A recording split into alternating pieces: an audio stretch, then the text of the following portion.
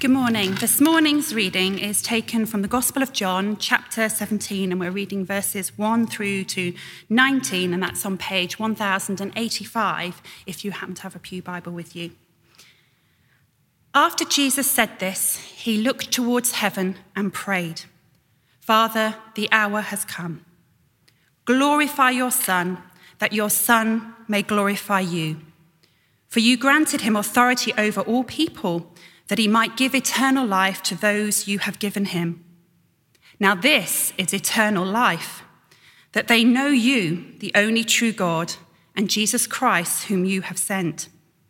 I have brought you glory on earth by finishing the work you gave me to do.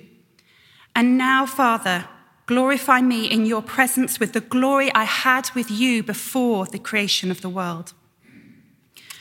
I have revealed you to those whom you gave me out of the world. They were yours, you gave them to me, and they have obeyed your word. Now they know that everything you have given me comes from you. For I gave them the words you gave me, and they accepted them. They knew with certainty that I came from you, and they believed that you sent me. I pray for them. I'm not praying for the world, but for those you have given me, for they are yours. All I have is yours, and all you have is mine, and glory has come to me through them. I will remain in the world no longer, but they are still in the world, and I'm coming to you. Holy Father, protect them by the power of your name, the name you gave me, so that they may be one as we are one. While I was with them, I protected them and kept them safe by that name you gave me. None has been lost except the one doomed to destruction, so that scripture would be fulfilled. I am coming to you now, but I say these things while I'm still in the world, so that they may have the full measure of my joy within them. I have given them your word, and the world has hated them, for they are not of the world any more than I am of the world. My prayer is not that you take them out of the world, but that you protect them from the evil one. They are not of the world, even as I am not of it. Sanctify them by the truth. Your word is truth. As you sent me into the world, I have sent them into the world. For them I sanctify myself, that they too may be truly sanctified. This is the word of the Lord.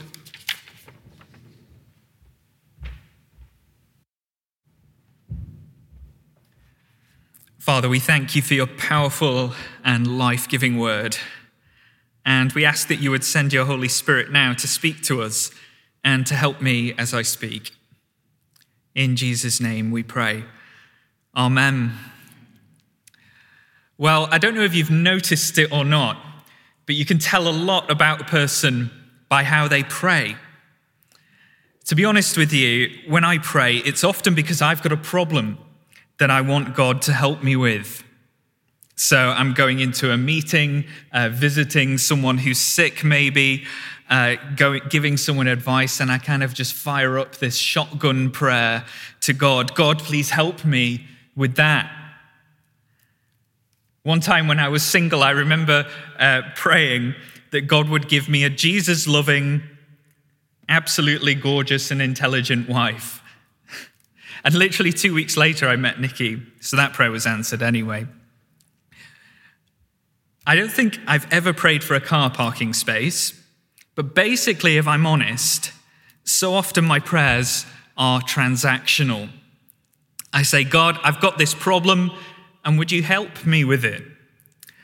And there's nothing wrong with that in itself, but occasionally you meet someone who makes you sit up and pay attention by the way that they pray.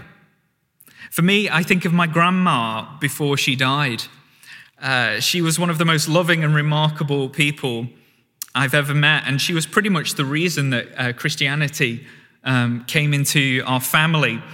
She converted to Christ as an adult in her 40s, and I will never forget the joy and expectation that she had in the face of death. The certainty she had that she was going to be with the Lord, and the way that she prayed was special. And she wrote me a letter for me to read after she died as a teenager. And I have it with me here. And what really struck me was her certainty that her prayers for me and my family would continue to have an impact in our lives after her death. And she finished that letter by quoting Isaiah chapter 41, verse 10, when it says this: "So do not fear, for I am with you.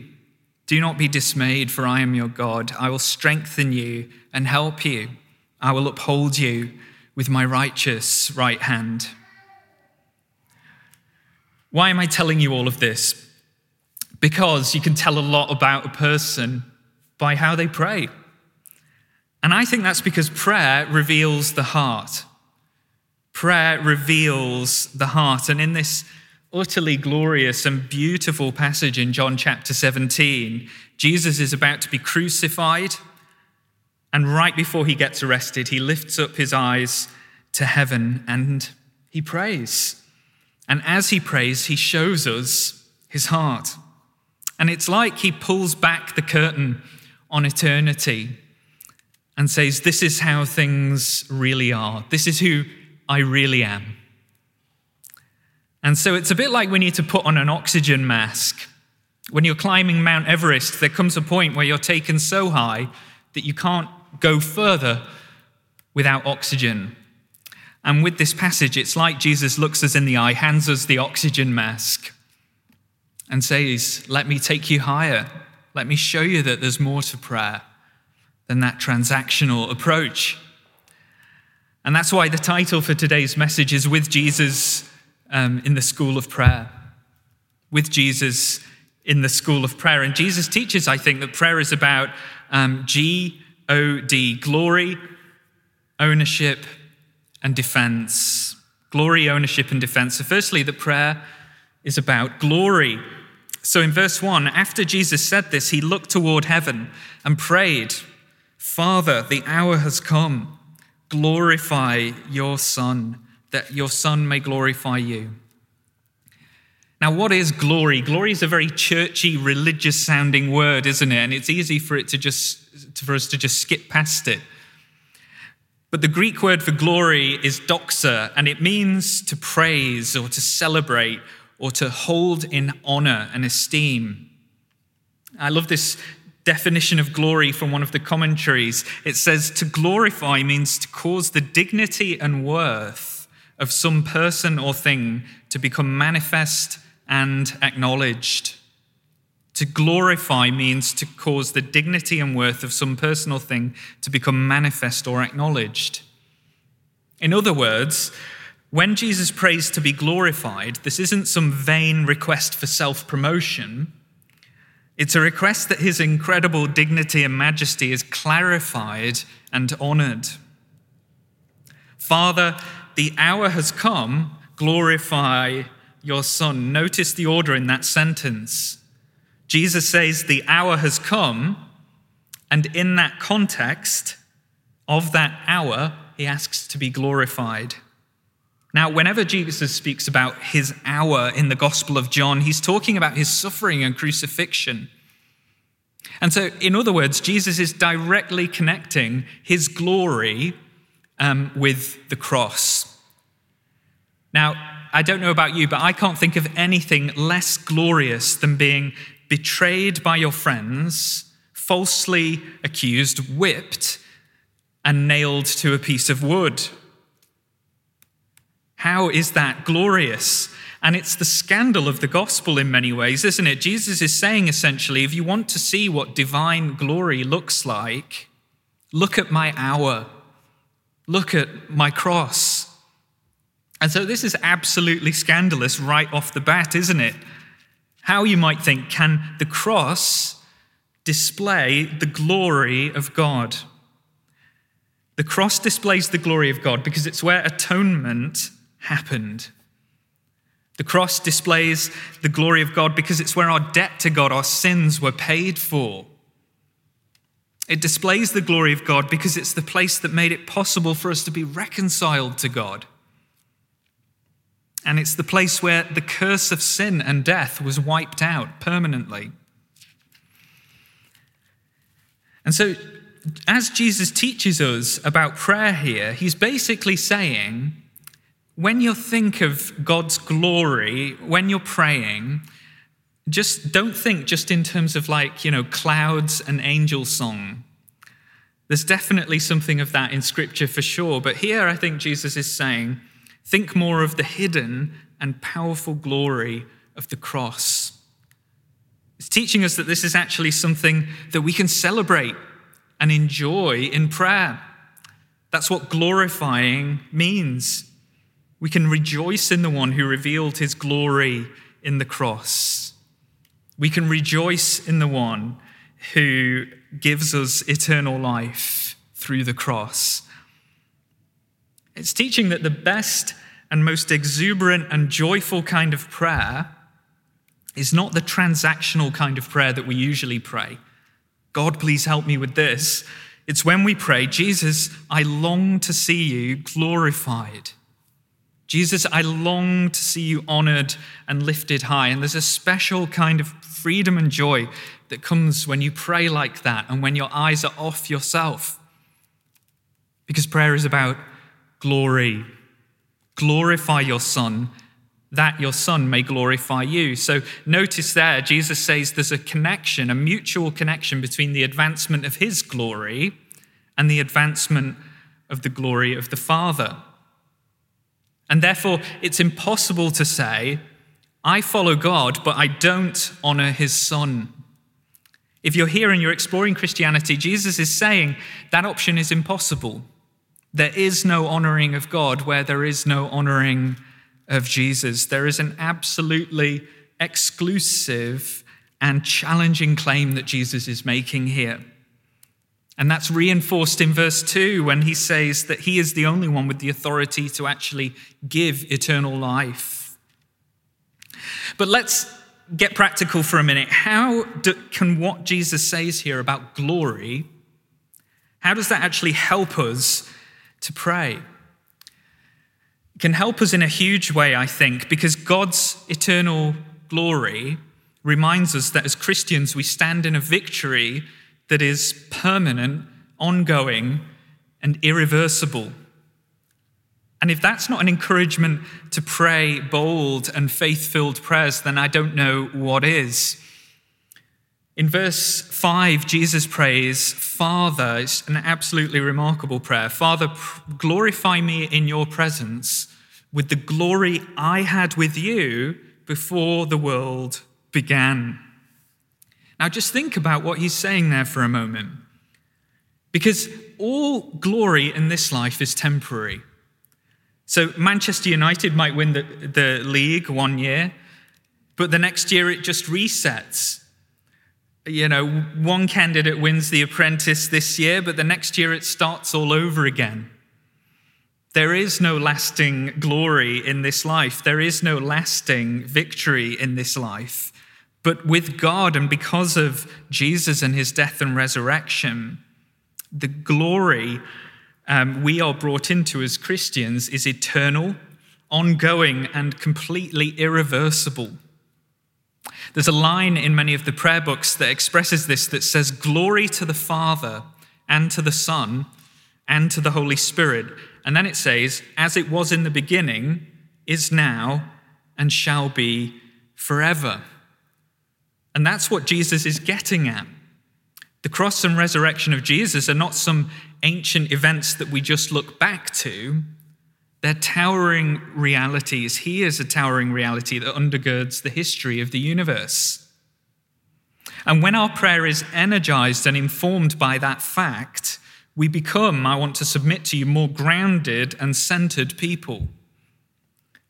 We become more prayerful and trusting of God when that glory is before our eyes, because you see that you stand in a glory that is permanent, ongoing, and can't be taken away from you. And that breeds an incredible security and steadiness.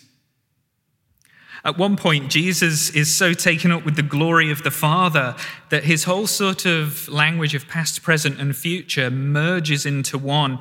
And he begins to talk about his death and resurrection almost as if it's already happened. So he says in verse 4, I have brought you glory on earth by finishing the work you gave me to do. This is before his crucifixion, before his resurrection. It's like he's so taken up with his destiny to be glorified and to bring glory to the Father that he says nothing will cause him to swerve from obeying the Father. And therefore it's as if the cross and resurrection are already a done deal.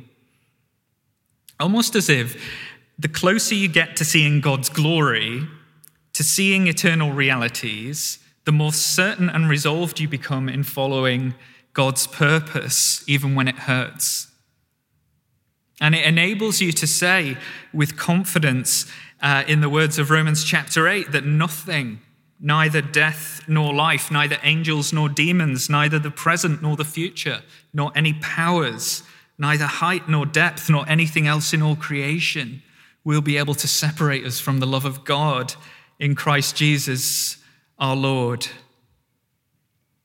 Now, that is the perspective and the prayer of someone who has understood God's glory. So prayer is about glory, but this passage also teaches, I think, that prayer is also about ownership. That is, knowing that we've been individually chosen by the Father and given to Jesus. So in verse 6, Jesus speaks of those whom you gave me out of the world. They were yours, you gave them to me, and they have obeyed your word. So Jesus knows that the Father has given the disciples individually and specifically to him. And that's why Jesus is able to express this incredible confidence that in verse 18, that even though he's about to be completely abandoned by the disciples and betrayed by them and let down, that's how he's able to express confidence that they will come back to him and that they will go on to live fruitful lives serving God afterwards. And all the way through this passage, there's this repetition of this phrase, those you have given me. Those you have given me. It's all through the passage, and it's teaching this. If God has called you, he will not and cannot let you go. There may be times when God lets his children turn their backs on him for a season, and believe me, I've been there. But sooner or later, God always brings his children back to him. Because we're not customers who have sort of picked up the product of salvation and taken it to the till ourselves. No, we're sons and daughters of a loving and sovereign heavenly Father who chose us before the foundation of the world to be his children. As Jesus says it earlier in the Gospel of John in chapter 6, verse 65, no one can come to me unless it is granted him by the Father. And Jesus clarifies in this passage that part of prayer is about ownership, knowing that we've been chosen by the Father and given to Jesus and that we belong to him. And in verse 9, he goes on to unpack that. He says, I pray for them. I'm not praying for the world, but for those you have given me, for they are yours. Now, there are all sorts of debates about things like predestination and election. I don't know if those words mean anything to you, and I don't have time to get into a theological debate about those issues right now, but I would simply say this. Don't rob yourself of the intimate joy of knowing that you are loved and chosen by your Heavenly Father. Because here's what Jesus is saying. He's saying that while everything might conspire to snuff out the light of the gospel in your life, it cannot succeed ultimately because God chose you, God loves you, and God has called you by name to know him. And when you know that you are chosen by the Father and given to Jesus, it encourages a special kind of freedom and openness and intimacy in prayer, because it communicates that we aren't coming before a distant God to try to twist his arm. You know, that's just not our situation if we're Christians. We're coming before our Heavenly Father as his precious, chosen children. And knowing that has the power to sweeten prayer for us, to sweeten our intimacy with God in such a special way. Because many of you have children, and children don't hesitate, do they, to come before their parents. I love that story of, I think it was President Abraham Lincoln, but I'm not sure which president it was, and where someone had been waiting outside the White House for hours to try and see the president. And just before they were about to give up, the president's 5-year-old son appeared and said, who are you waiting for? And the man explained, I'm waiting to see the president. And the boy said, oh, he's my dad. And so he takes him by the hand and walks him past all of the security guards, all of the checkpoints, right up to the Oval Office, and just barges right in there holding this guy's hand. And he says, hi, Dad, this man wants to speak to you. And that is the kind of privileged and awesome access and confidence that we can have when we approach our Heavenly Father in prayer. It's what he wants for us. And that leads into my third point, that prayer is also about defense.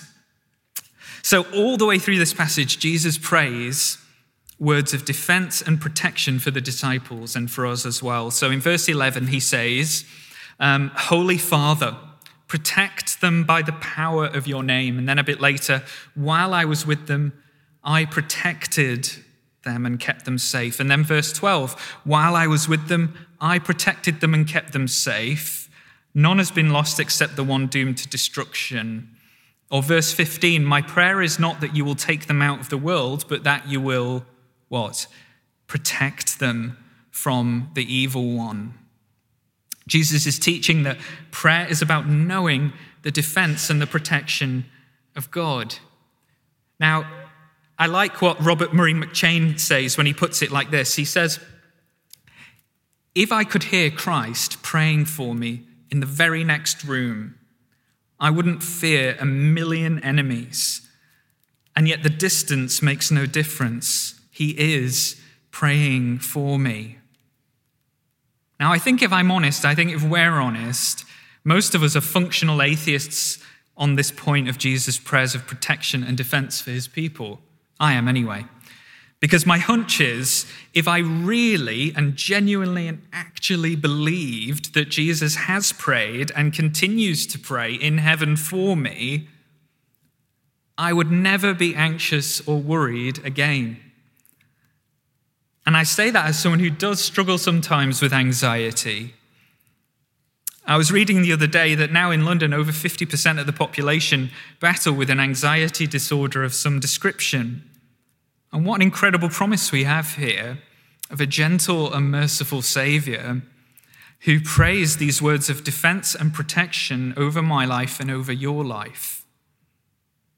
Now, the protection Jesus prays for here doesn't mean the absence of pain or trouble, but it means being strengthened so that you can stand firm in the midst of trouble and stay faithful to Jesus in the midst of trouble. The last 2 years have taken a huge toll on all of us. I know many wise and experienced and godly leaders who have said to me, I've never had to navigate a time of such prolonged uncertainty, unknowns, and stress. The last 2 years will have taken a massive toll on all of us. And as I talk about knowing the protection of God, you might hear that and think, well, that sounds like nice, religious, churchy sounding language, but the bottom line is that God didn't protect me. You know, you might think God didn't protect me when I completely burned out. You know, God didn't protect me when I was crushed with depression. God didn't protect me when I found out I'd got cancer. You know, I don't know what it is for you. So what use are these prayers of Jesus for my protection if they don't protect me from these things? What's the point? I understand that question and that feeling. But remember this, Jesus himself was not spared trouble and pain. He went all the way to the cross so that when you and I face trouble and suffering, that you can know he's standing with you in your suffering, that he understands. And these prayers of defense that Jesus speaks over your life, they aren't a guarantee of an easy and pain-free life, but they are a powerful promise that God will not and cannot leave you alone in what you are facing. And knowing God's defense means knowing that even if everything else gives way beneath your feet, that he's with you and that he will see you through what you're facing. Shall we pray? Psalm 91 says, "Whoever dwells in the shelter of the Most High will rest in the shadow of the Almighty. I will say of the Lord, he is my refuge and my fortress, my God in whom I trust." Father, we thank you so much for Jesus and for who he is for us. Help us to pray like him. Help us to be so captured with your glory, so sure of your ownership, of your choosing of us, so sure of your defense and protection that we would live courageously and faith-filled lives for you. And Lord, I want to ask that where the strain of the last 2 years has taken its toll, that you would bring by your Spirit renewal and refreshment to us, that the river of life would flow afresh in our lives. In Jesus' name, amen.